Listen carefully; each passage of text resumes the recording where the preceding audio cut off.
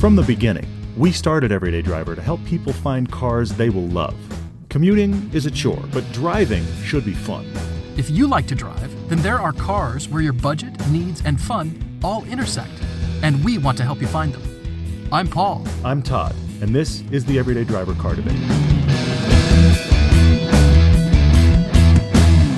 Hey guys, welcome back to the Car Debate. We're really pleased to have you with us, and actually really stoked to be back doing the Car Debate thing. We started back into it we got a lot of them. last week. And really finding I'm enjoying this. It's fun to dig up, old cars out of our memories and dig up stuff that we've driven out of our minds and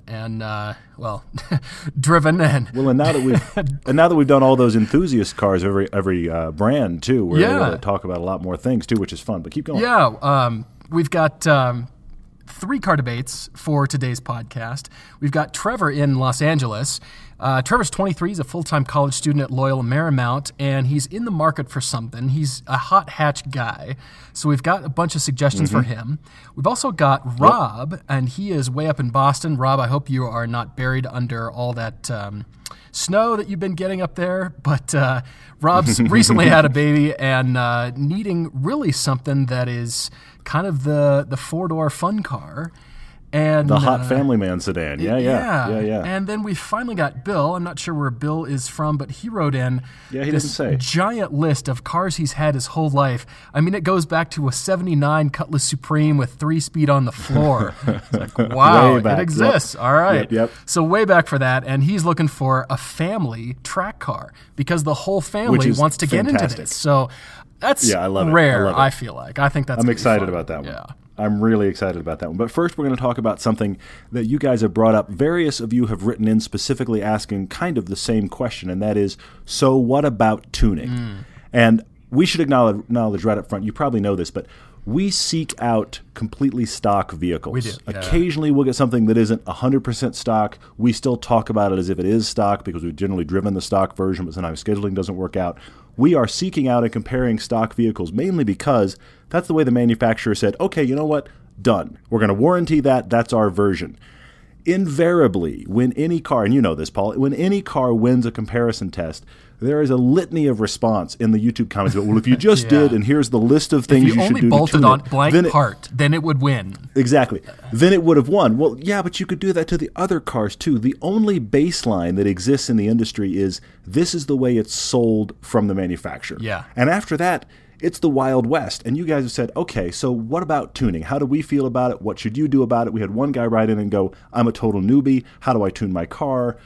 We are not mechanics. I'm not going to pretend that we are, but I do want to touch on tuning and some of our experience with it for a few minutes. Well, something you even said is, as soon as we start to introduce tuned cars, it's a slippery slope of discussion because suddenly some car that's tuned, well, if you only did the same things, and then it blows the price point for what we're going for. Because a lot of times you might think our matchups are strange, but then if you think about price point and the way you shop, the way people shop, then it starts to make sense. And there have been a few times when we've been called out for having tuned or cars that look tuned on the show. Sometimes for privately owned cars, we will decline a car if it's got stuff that's too much. If it's wheels and maybe it's lowered, okay, maybe, but if it affects the handling too much, then we can't have it up against another car. And so some cars have been tuned, others look like they've been tuned, and so we'll accept those cars if we're in a pinch. We need a car just for the reference, the seat reference time. But generally speaking, it's almost we like can't if we need tuned. a car on camera, but if it's, we can't. I mean, if you watch our stuff, what you're seeing is stock versions, and if it's not a stock version, it's so close to stock, it's negligible. Right. But the thing is, and you're talking about it right away. The thing is, the minute you talk about a tuned car, all bets are off as far as comparison is concerned, because you could throw that same money at the other car, and I mean, where does it end? Having said I've got an 8,000 horsepower Nissan GTR. Well, okay. Congratulations. Drive to the moon. Good luck buying tires, and we hope you get down the block after your first launch control. But here's the thing. Yes, both of us would say tune your car, but I think probably more specifically, we would say make your car your car. Make it yours. Oh, absolutely. Turn it into the thing that you like the most. But the thing about tuning, though, and this is the part that nobody talks about, we've driven a lot of cars that are tuned that we haven't reviewed for the show. We've driven a lot of cars that are tuned over the years, and we're talking things that are still everyday driver cars that have been tweaked one way or another. You'd be amazed how often those cars are worse than stock.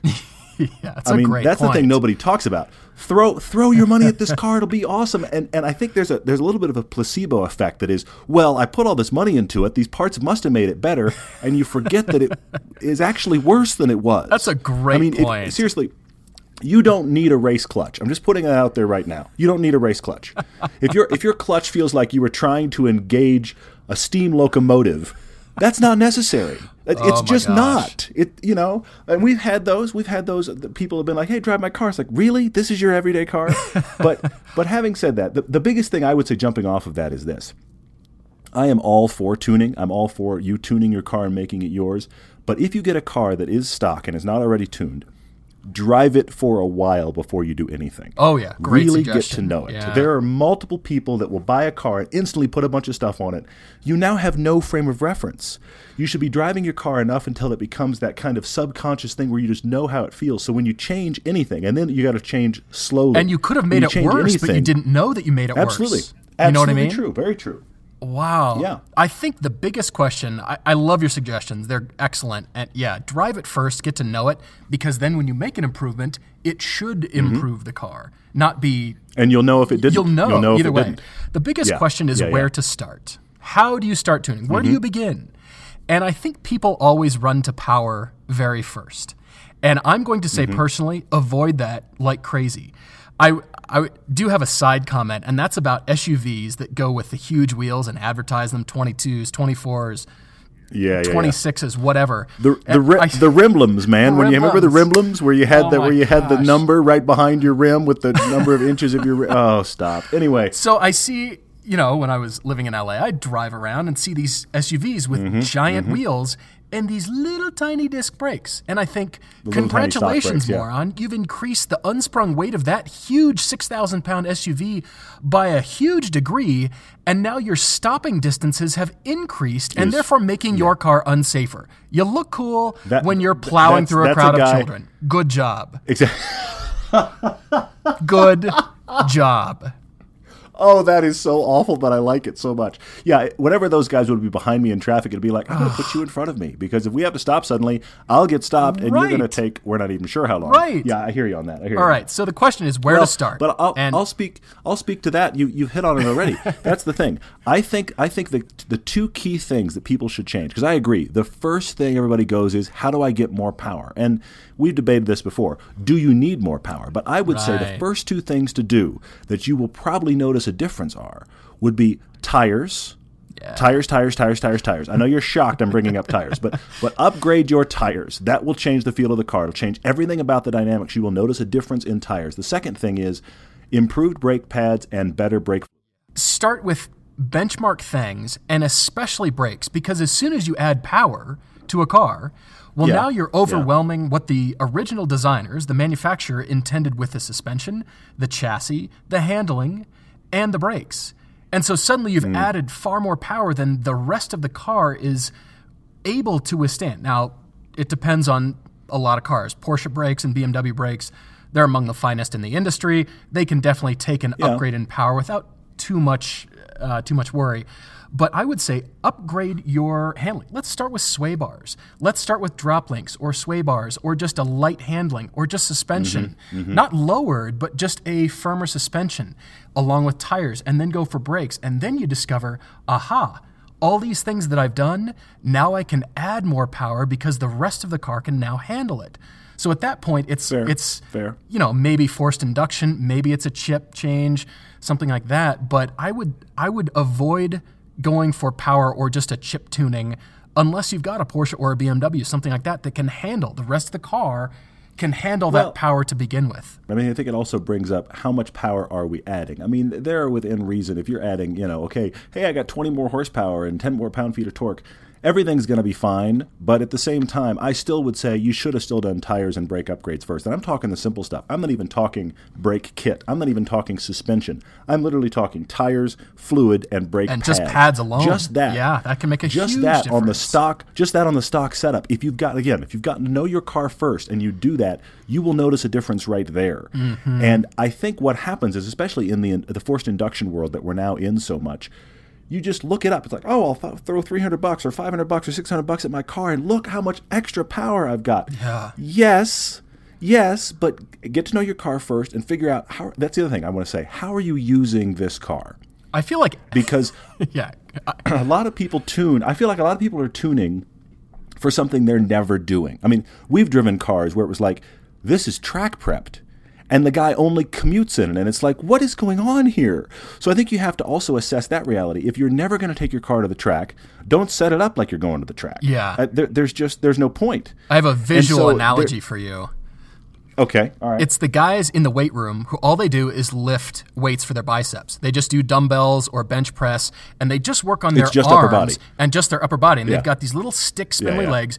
We've all seen them at the gym, and you think, man, you don't even have a lot of core strength. You're not explosive power as an athlete might, or something like that. You're just for show. It's just one thing, and so skiing or running or whatever that is.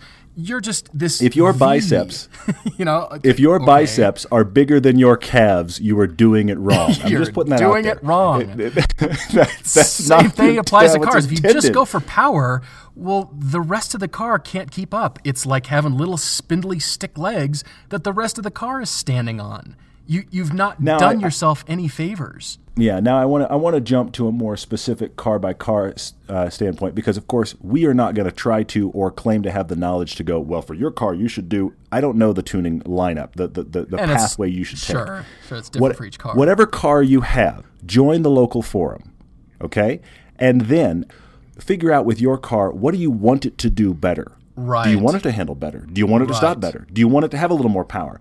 And then dig into the forum chasing that reality specifically. You got to figure out what you're doing what your with budget that car. What's your intent? Yeah. Am I going to go drag racing? Am I going to go handling, track, autocross? What is it going to be for the purpose that I want to upgrade it with? Because tuning for tuning's sake, you've just got big biceps. Congratulations, you look like an idiot.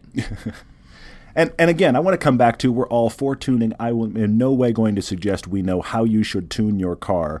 The forum and the other owners will absolutely guide you. And most forums that I've ever been involved in, once you acknowledge, look, I'm a newbie and I'm asking questions. Oh, I will say this. If you want to avoid getting flamed on a forum, search, people. Generally, if you use lots of search terms, go back to the days of early Google, figure out some search terms, dig around a little bit, and if you've dug and have not found anything, then you can ask a newbie question. But generally, most forums have got pages and pages of stuff for the newbie. You want to look up, how do I do this? There's 3 threads on it already. You're right. So join your local forum for your car. Really, really search, but search for what you're wanting to do. Hey, I want a brake upgrade. Okay. What has everybody else done? Search for the brake upgrade. Hey, I want to get a tune. I want to get a chip. I mean, like the VW guys, you can breathe near the VW GTI community and hear about the APR chip for $600 that transforms. I mean, that's not even hard. I've never even owned a GTI and I know about this. So it's not hard to find the info, but dig into the forum of your car and dig in chasing, get to know your car first. Now, what would you like it to do better? I think we beat that to death. Yeah, I think we have. There's experts on the forum. So let's keep rocking towards the car debates. Starting out with Trevor. He wrote in from Los Angeles, and really what he's asking for is our wild cards. Did you notice this? He is 23, full-time college student at Loyola Marymount, and he's currently got an 02 SVT Focus with a custom tune. Speaking of tuning, he's a total Ford guy, and he loves the car. And this is the car that he's had since he was 16. He's babied it, he's cared for it. This is the car that has really kind of got him into the fun of driving and really helped him discover. He's in the commute. He's using it for everything. But this is the car that has really kind of opened his eyes and gotten him into this. So he's really in the hot hatch arena is what I hear him saying in his he's kind budget. of obsessed with Ford, Yeah. and he's obsessed with hot hatches. And the thing I like the best about Trevor's request, it's exactly what you said. It's the wild card request, because he acknowledges, I want a hatch and I love Fords, and then he goes ahead and says it. That means, of course, he could shop for the Focus ST, the new one. He could shop for the new Fiesta ST. Right. He's gone ahead and called him out and gone, I know I could do that. And then he said, if I wanted to do something weird, I could go with the twins. But he went ahead and said, you guys have talked about that ad nauseum, so tell me stuff other than that. So thank you, Trevor. I love that you're asking for the wild cards, because you know Ford is killing it right now on the hatches. Oh, yeah. So let's talk other hatch options for Trevor. What have you got? Well, I've got a few ideas here, and I'm going to save my very special wild card for the last, but I've said it twice before in this podcast, so I'm going to leave you guessing for that. But I'll start out with the Mazda Speed 3. Any generation, either the very first generation or the one that you and I drove. We had a ball driving that car. Those are definitely in Trevor's range of 15 to 20 grand. Those would easily fall in there. You shop smart, get yourself a really fun car, bulletproof. It's going to be the next logical step for you after the Ford SVT, Trevor. I put the Volvo C30 on there too, thinking same chassis. That's a matter of personal taste. Not hot enough. It's not hot enough, and it's not my personal taste, but it is a hatch. It is a good-looking hatch. It's the same chassis. That's why I put it on there, because I thought, all right, same chassis. They were built on the same assembly line. To Trevor's real credit, thank you for saying this, Trevor. To your real credit, you said, in spite of doing a lot of commuting, and you do canyon runs and stuff too, but in spite of doing a lot of commuting, you absolutely want a stick shift. So I applaud you there. So that, it's interesting you bring up Mazda Speed 3. That was my number one choice for Trevor, because it is just barely out of the Ford family. Yeah. You get either generation. It's just... That's one of those cars that just makes me laugh. Every time I've driven a Mazda Speed 3, it makes me laugh. Watch our reviews of it. Watch our, for that matter, Focus ST versus Mazda Speed 3 piece, and you'll see that discussion directly, Trevor. So that was my absolute recommendation for him. But keep going. All right, I've got the Fiat 500 Abarth on my list. It's like driving a miniature UPS truck with a giant turbocharger on it.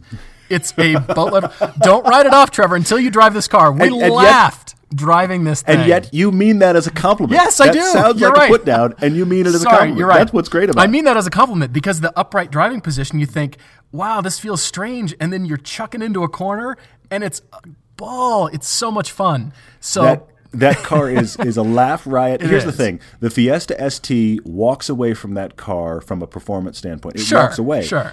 But the laugh factor on the Abarth is so high. Yeah. And you can get them cheap too. People are finding those things for 17 grand new. Oh man. So, you know what? I mean, that's an interesting thought, just because it is an interesting wild card. Keep going. All right. We drove the Hyundai Veloster. We did not drive the Turbo, but I'm thinking the Turbo for you, because used, those will definitely fall in your price range. Shoot, maybe even new if you shop smart. That you might be able to find 2014 maybe, still on a lot somewhere. But the Veloster Turbo, that's a unique car. We liked the car, non-turbocharged, and looked at each other thinking, man, the Turbo would probably be a lot of fun. A little bit more kick to it. Yeah, we need to get that on camera this year. We really need to get Yeah, that on that's camera interesting. But keep going. All right, Mini Cooper in just about any year or form.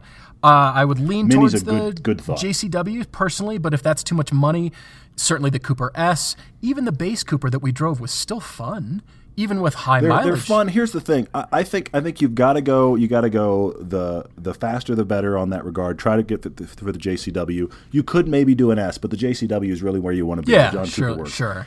But acknowledge right away that car is going to cost more to maintain. It just is. It is. So be aware of the fact that you're buying a mini BMW, and just accept that out of the box in that regard. But you know what? Now that we're talking hatches, I just thought of a really weird wild card. Which?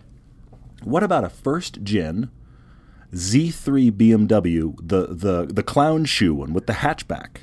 Oh, good one. It's technically a hatch. Now, here's the thing. It is a small hatch. But that original Z3, you could get a great engine in that, good 6-speed. That is a fun, chuckable. Now we're rear-wheel drive. I don't know that that's going to have enough hatch room, because it is actually a 2-door hatch now. But that you could no question find for this kind of money, and that would be, without question, a very fun car to drive. That's actually with that weird shoe-shaped shooting brake thing on the back of it's the very it's first kind gen, of the usable. one that, It's not bad. Somewhat. Somewhat, yeah. Good one. I mean, it's not going to have the hatch. It's not going to have the hatch room you're used to because it's not a 4-door hatch. It does have a small hatch on it, but that is a really fun, chuckable car. I like that. All right. Well, if you're listening and you're a Volkswagen GTI enthusiast, and we've been killing you up to this point, we'll just say it: Volkswagen GTI, or possibly R32. Yeah. I thought of the R32, like the 03, 04s. I just saw one the other day, and I thought, it's still a cool car, VR6. It is a cool car. I'm worried about the fact that that's now getting older, so I'm worried about that for Trevor. I mean, he's had Fords, so they've been cheap to have, cheap to run. True. That's the problem with the older GTI. So buy a BMW instead. Yeah, I mean, hey, look, I acknowledge that one's out there. I fully acknowledge that's out there. I'm just kidding. But, but anyway, of course, you have to talk GTI. There's no question there. We should probably move on to Robert in All right, well, I've got Boston. that wild card for Trevor. I've been keeping that in my hip pocket. Sorry. Yeah. I'm sorry. I forgot you were holding on to one. No worries. Keep going. We'll move on to Rob in 2 seconds. But Trevor, my wild card is the car that I have suggested that I did laps and laps and laps of Little Willow. Yeah. It's the CRZ with the HPD supercharger. Yeah. Those things are. I was on the website just earlier here. What is the CRZ, price? What is the price? The CRZ he could get, but the HPD is going to be $40,000. I mean, that's the problem with that car. The supercharged one's expensive. It's more expensive than it should be. That's the problem with it. Now you could get a CRZ. You get a CRZ and enjoy the hybrid benefits of that. Plus, it is surprisingly fun to drive. Don't discount it in that regard. Why don't they just tell you the price? But on the it is website? not as. I have to dig for it. It's not as agile. It's not as agile as some of the other hatches we've mentioned, but I do like the wild card reality of that. And you're right. With the HPD thing, I still can't believe how much you like that car. It was like we had to peel you out of it. I laughed and laughed and laughed and laughed and laughed, and then I did throttle steer, throttle on, throttle off. Just hold the steering wheel with your knees and raise your arms like you're on a roller coaster and go through the corner. Throttle steer. Yeah. Awesome. Great. All right. We should move on to Rob in Boston. Hopefully, you're digging out of your latest snowstorm. Seriously. Rob was the one that said, "Hey, I've become a father now, so my wife and I need 4 doors, and I need to have a rear-facing child seat, which, of course, is kind of like trying to put a trash can-sized thing in the back of your car. It's difficult no matter what you're doing. He needs a good-sized trunk. I know. I've been here, Rob. I hear you, man. You need stroller room. You need. Why is this diaper bag 4 times larger than it needs to be? You need. Why do I have something the size of a lawn trash can in my back seat to hold this child? When you have a kid, your life fills with plastic or something like that. It is. It fills with plastic. For the first 2 or 3 years, everything you own is now plastic, and it's some pastel or super bright color, and it's that Army Man plastic. You're besieged by it. So this is the world you're in, for better and for worse, Rob. So congratulations. But you're looking for, as a result, you want a full-size sedan, but you have one caveat. Here you are, an enthusiast guy. You used to have an E46 M3. Okay, all right. Okay, there's a good car. This is a good start. Like that. But here's the thing. Your wife has said has to be an automatic. Okay, we don't love that. You don't love that, but that's reality. I get it. So you're going, okay, I want a big sedan. And what's interesting about your email, which is great, by the way, very detailed, hugely detailed. You list everything. You list everything you've driven, and you've gone, here's why I like and dislike. And you've taken out hot hatches. You said hot hatches don't work. You've said mid-size sedans like the 3 Series may not even be big enough. You've thrown out the Accord. You've done a really good job of weeding out your own list. What I want to talk to you about, Rob, and I don't know if you saw this, Paul, what I want to talk to you about, Rob, is I think you've answered your own question. 2 of your recommendations on here, I think, are exactly the right things to look at, but for whatever reason, you haven't found the magic bullet version, which is you have $60,000 to spend at the top, and you can't find them for this, or you don't think they're worth the money. I have 2 off of your own list, Rob, that I think are your answer. But where are you on this, Paul? Yeah, $60,000. That's a good chunk, and you can get something pretty nice. Rob, you've shotgunned a lot of my ideas in here. I like some of the. He did. I like. He did kill a lot of stuff. The Dodge Charger Blacktop we liked. It was it's a big car. But there's 2 on here. There's 2 on here that he's listed that I'm just going to dive in. I'm going to dive in. Go for it. I think I've you got answered a few your here. own question. Accidentally, Rob. Here's the thing. You threw out the Chevy SS because the lease deal is too high. Well, I'm going to stop you for a second. Why lease that car? They are desperate to sell those cars. They have plummeted the actual off-the-lot price. You could go online right now. I'm not kidding when I say this, Paul. You could go online right now and buy a Chevy SS for STI money. high 30s, brand new, off the lot. Please come get it. What? I am not kidding you. They are discounting those things below 40 grand. Here's the because thing. nobody's buying them. Does it come with the magnetic ride control at that price? Because they put it on for 2015, and you and I both acknowledged that we would own that car only with the magnetic ride. It would come alive. Well, but I think it would be better with the magnetic ride, but I acknowledged even in our review, it's spectacular even without it. It should have had it from the beginning. It should have, yeah. Honestly, Rob, you could get a killer deal on that car. I mean, I can't believe how cheap they're selling them. No one's buying them. You could walk in very serious to buy one and buy one of those and talk them to the floor because they want to get rid of them. Yes, they should look better. It is too bad how that car looks, and the interior should probably be a little better too. But I'm talking high 30s, man. That's an unbelievable performance sedan for high 30s new. Wow. It's shocking for that kind Well, there you of money. go, Rob. So get a Chevy SS with your $60,000 budget and a nice European vacation. And thanks for listening. Yeah. Just kidding. Well, yeah, but I mean that's one thought, and then I want you to jump in here. But I have one more too that is also off his list, but I want to talk about it from a different angle than he's looked at it. But what's your other thought? Well, he talked about two that are really, I can see based on this list, that he's really interested in, and that is the current gen M5. You could go, I suppose you could go backwards a generation, but then you're into that really complicated V10, and that just seems like a money pit to me. The other suggestion is Porsche Panamera S, and any Panamera, really. I mean, even with the six-cylinder, there's still 300 horsepower, and what that means is it's going to have a lighter front end and probably be a little bit sharper in the handling department. Now, he doesn't like the Panamera, as far as the appearance, the look, but you cannot beat it in terms of how well that car is going to hold up. It's going to last a long time. It's going to have plenty of room for your stuff, for your life filled with plastic, the baby seat, wife. It's an automatic. It's got the paddle shift transmission. And, Rob, that car gets smaller the faster you drive it. That turns into a 911. It doesn't feel like a Porsche. It is a Porsche. It doesn't just drive like one. It is. And I'm a huge fan of that car. Did I ever tell you this? I know a guy in Dallas, very, very wealthy, successful man in Dallas.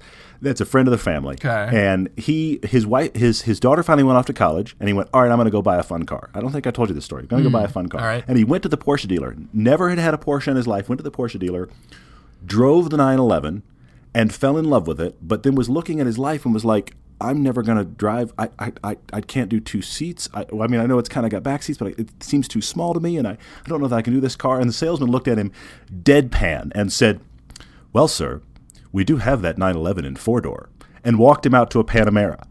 And he drove the Panamera, and he bought it. And he loves it. But anyway. Brilliant sales guy, actually. Way to earn that commission. Yeah, exactly. We do have that in a four-door. I love that. But here's the thing about the Panamera. I'm glad you touched on that. This is the other one on my list that Rob brought up that I don't understand why he's kind of discounted. Because here's the thing. At $60K, Rob, shop nationwide. Oh, yeah. You can find yourself a Panamera right now for $60K. I guarantee you. Now, maybe not within 100 miles of where you live, but spend an extra grand either shipping it to you or you flying to it and driving it back. The Panamera is, now I love the SS. The SS you can get a deal on and have money left over. That's the thing I like about that car, because you get a great performance car with a lot of space that's going to be cheap to maintain, and you can get it with money left over. That's the great thing about the SS. The Panamera with 60 grand, you're going to get, we're about to do a shoot that relates to this, but anyway, you're going to get a Panamera, a good one, with probably a 2011, maybe a 2012. It's going to have some miles, but not bad. And that car is going to kill the SS and most anything else you would consider in transmission quality and agility. It is not attractive. I will get on board with you on that. However, interior-wise, and you even acknowledged it, interior-wise, it's great, and that is an amazing family sedan. So with 60 grand, man, you've said I can't find one for 60 grand. My suggestion to you is look nationwide. I know it may sound insane, but I guarantee you if you look nationwide with 60 grand, you absolutely could have a Panamera. Rob, a few more suggestions for you here. You mentioned you don't want an SUV, but have you considered a Cayenne? Of all the SUVs, it is probably the best handling SUV out there. You can still get the range of engine options that you can in the Panamera. Yes, it's an SUV. Yes, you sit higher, but it's still a Porsche. And I come back to the handling department. They really have worked hard on that Cayenne to strike the right balance between the usability of an SUV and still the fun of handling. I mean, you can take that on the Autobahn. It actually does drive pretty well. They're not bad. Yes, it's an SUV. It's bigger and bulkier. I get that. Just a thought for you. A few more here is a Mercedes CLS 550. It's sort of an engine wearing a four-door car with the gigantic V8. Yeah. We've talked about that car before. That's a good one. 2011s are $40,000. They're great they're nothing. looking. They've dropped off a cliff. I mean, I think those could be really neat. This is a bit of a wild card out there. It's a Volkswagen CC. The CC Sport has that nice VW DSG transmission, and it's German. It kind of fulfills that need for something German. I don't think it's a great looking car. He's saying it is. He's saying the 3 Series is a bit on the small side for what he wants. I think the CC fails, but you know what you reminded me of? Maybe. $60,000. $60,000. Yeah. What about an S8? What about an Audi S8? I like that even better. I like that. It's not going to be agile like the Panamera. It's not going to be agile like the Panamera or the SS. It probably wouldn't be bad. That is, to be honest, an S8. It's not going to be bad. It absolutely won't be bad, and that S8 will move and will astound you. Great interior. You want to talk about interior space and trunk space. How many bodies do you need to carry? I'm serious. That S8 is astounding. Yeah. So I hadn't thought of that till right now. That's another one in there. My final suggestion is a Dodge Viper. Wait, no, wrong list. Never mind. That's not for you. Yeah. Your rear-facing child seat will not fit, sir. Thank you very much. All right. Anyway, we should probably move on to Bill. And Bill has a great problem here, and that is you read down his email, and the conclusion I came to is Bill's looking for a family track car. The whole family. He and family his wife. Fun. Yeah. Exactly. This is what they're going to do. He and his wife are both getting into autocross. His son is 14 and interested in both learning how to wrench and learning how to drive. And he goes, guys, we need a family track car. I love this recommendation. I want to be adopted by this family. This is awesome. No kidding. Well, he wants his wife to get into it to understand better car control. He's got a 14-year-old son that is looking into autocross racing. He wants to start learning about how to wrench on it to maybe tune and upgrade some things. So the possibility of if something fails, that might not be a big deal. If it's not super reliable, that might be a teachable moment. That's a learning lesson. That's not necessarily a strike against, which is what also makes this really cool. Right. His ideal budget is about $10,000. He said he could stretch to $20,000 for the right car.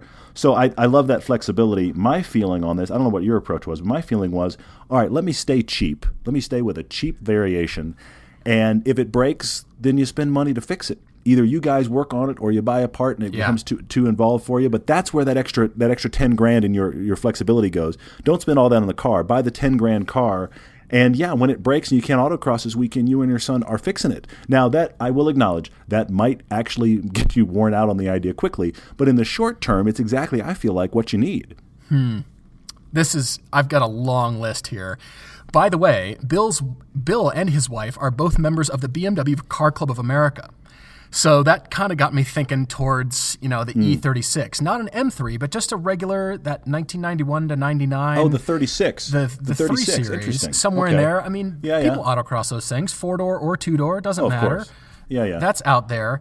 Well, you could probably dig up one of those old M3s for this kind of money. Probably the could, M3s actually. Of the E36. I was going to say, while you're there, E30 is an obvious chassis here. The problem with the E30, and I'm off into my own list briefly, but the problem with the E30 is the same problem I have with another thought, which is the Datsun 240. The problem with both of those is they've been discovered. People understand, buy them cheap, good balance, rear-wheel drive. I'm going to buy this. I'm going to turn it into, you name it, my autocross car, my track car, my rally car, my fun car, whatever.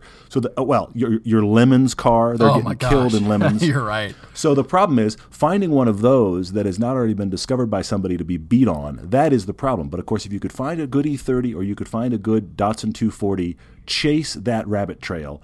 But I think those are going to become kind of, needle in a haystack cars. Sure. Well, Bill, I went searching, and our friends at the Sports Car Club of America claim that the 1965 Lotus Elan is the greatest autocross car of all time, but there's only 3 left. So that's out. So therefore, I went But now, I went to my now list. it means Miata. Huh? But now it means Miata. If you're going to talk about the Elan, then you just get a Miata, and there's nothing wrong. Look, Miata of any year, this is where really. Any generation. This is where the joke comes out. Would it work for what you're talking about? Yes, of course it would.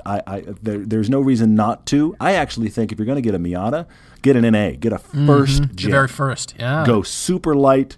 Play with that car. If you're going to go Miata, I would say go backwards. Go way back. But I think that is the obvious answer. I've got some other answers than that. I think for just about any of these cars, the answer is to go backwards or earlier in years because they're going to be cheaper. Yeah, they might not be super reliable, but that'll give you, as we're talking about, that learning or just the ability it's to not wrench necessarily on an them. issue. Yeah. It's not a bad thing.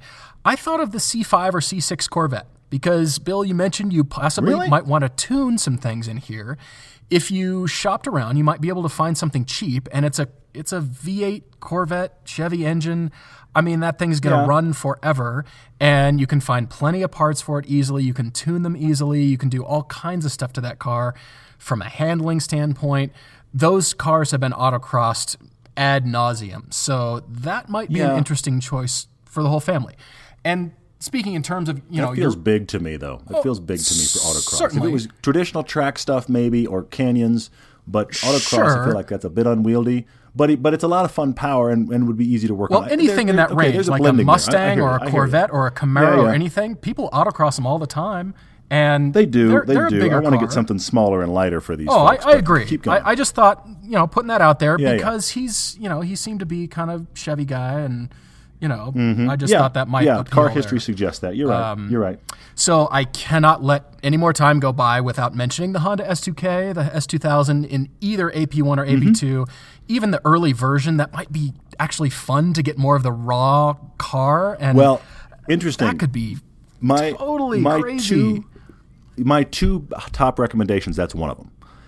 But specifically the AP1. So that's the 99 to 03. They're going to be cheaper. They're going to be closer to the 10 to and 12 high grand mileage, range. but who cares? Exactly. Who cares? They're going to be a little more tail happy, but I think that only teaches car control better. They're going to run well. You can find parts for them. Depending upon now, if you were to do track days, you might have to get a roll bar, depending upon the track. For autocross, I doubt that'll be an issue. People autocross those cars. I will say this. If you're talking about car control, you will not find a better gearbox to play with than that one. Oh, yeah. It'll be fantastic in that regard. I have seen guys in S2000s wipe the field away with an S2000. Anybody that shows up at autocross, they got the best time of the day. Those S2000s can be great for that. I would say AP1, save yourself money, get the little bit rawer feel. I think that's a great recommendation. Here's the thing, Bill, and that is when you're autocrossing, it's not necessarily power that wins the day. So I would say you don't have to gravitate towards either upgrading power on anything or think of it in terms of I've got to get because that was part of the email here. Should I get something supercharged or turboed or something like that?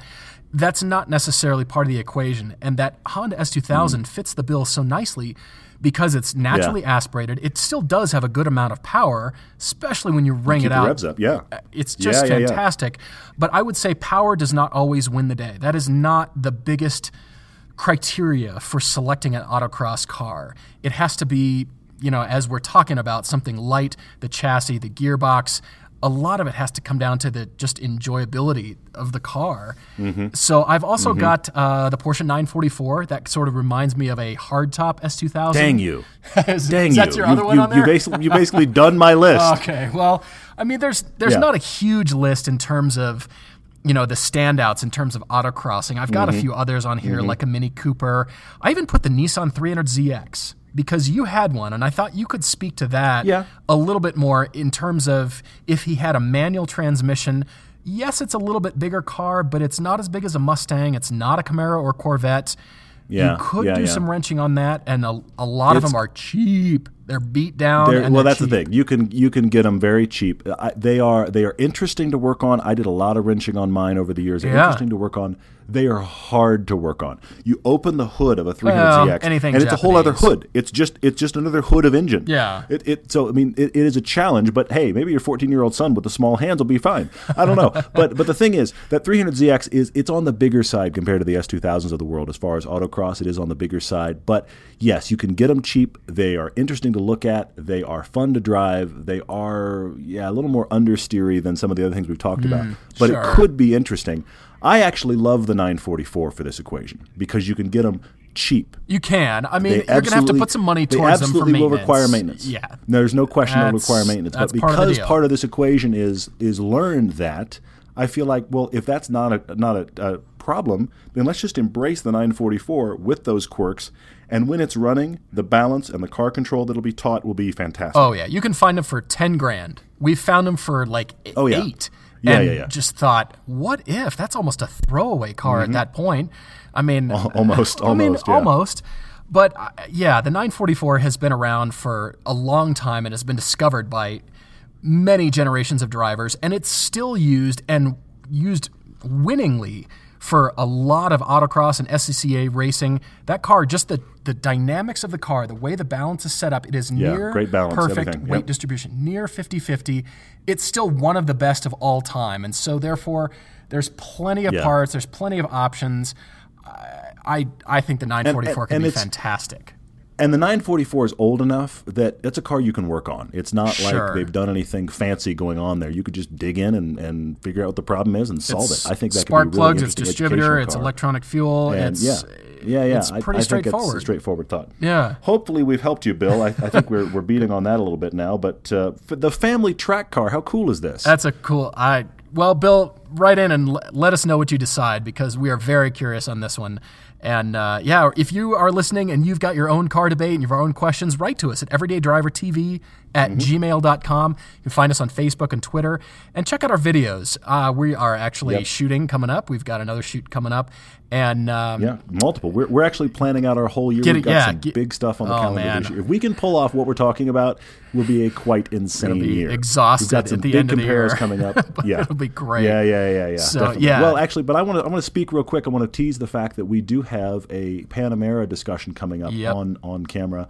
That is along these, hey, look what you can get for surprising money discussion. That's coming up. We are going to get a Golf R on camera this year. We're excited about that. Oh, yeah. We've got a lot of interesting things coming. We've got a lot of things we're discussing. It's going to be quite a year. Hey, guys, check out our 2 films. That is, they're actually selling really well on Blu-ray, also on Vimeo on Demand. That is our Mid-Engines and Mountains. We drove the Alfa Romeo 4C, Alfa's return to the U.S., and 50 years of the 911. That still is really popular, and a lot of, I think, just general car enthusiasts are really liking that one. And so get your copy, and please order. If you're watching these films, either Blu-ray, if you've got it through Amazon, or you're watching on Vimeo on demand, do us a favor and leave a rating there. We want to know what your thoughts are on the film, and we want others to see your thoughts. And speaking of rating, yes, you're listening to the podcast. Have you rated the podcast? Please do. We were back in the top 10 just this week. Please be rating this podcast. Thank you for that. That's huge. You guys rating it are what put it up in the top 10, and also what helping other people find it. It's growing well, but that's entirely due to you guys. So thank you for sharing, and please keep doing that. Yep, absolutely. Thank you for listening. Thank you for watching, and we'll talk to you soon.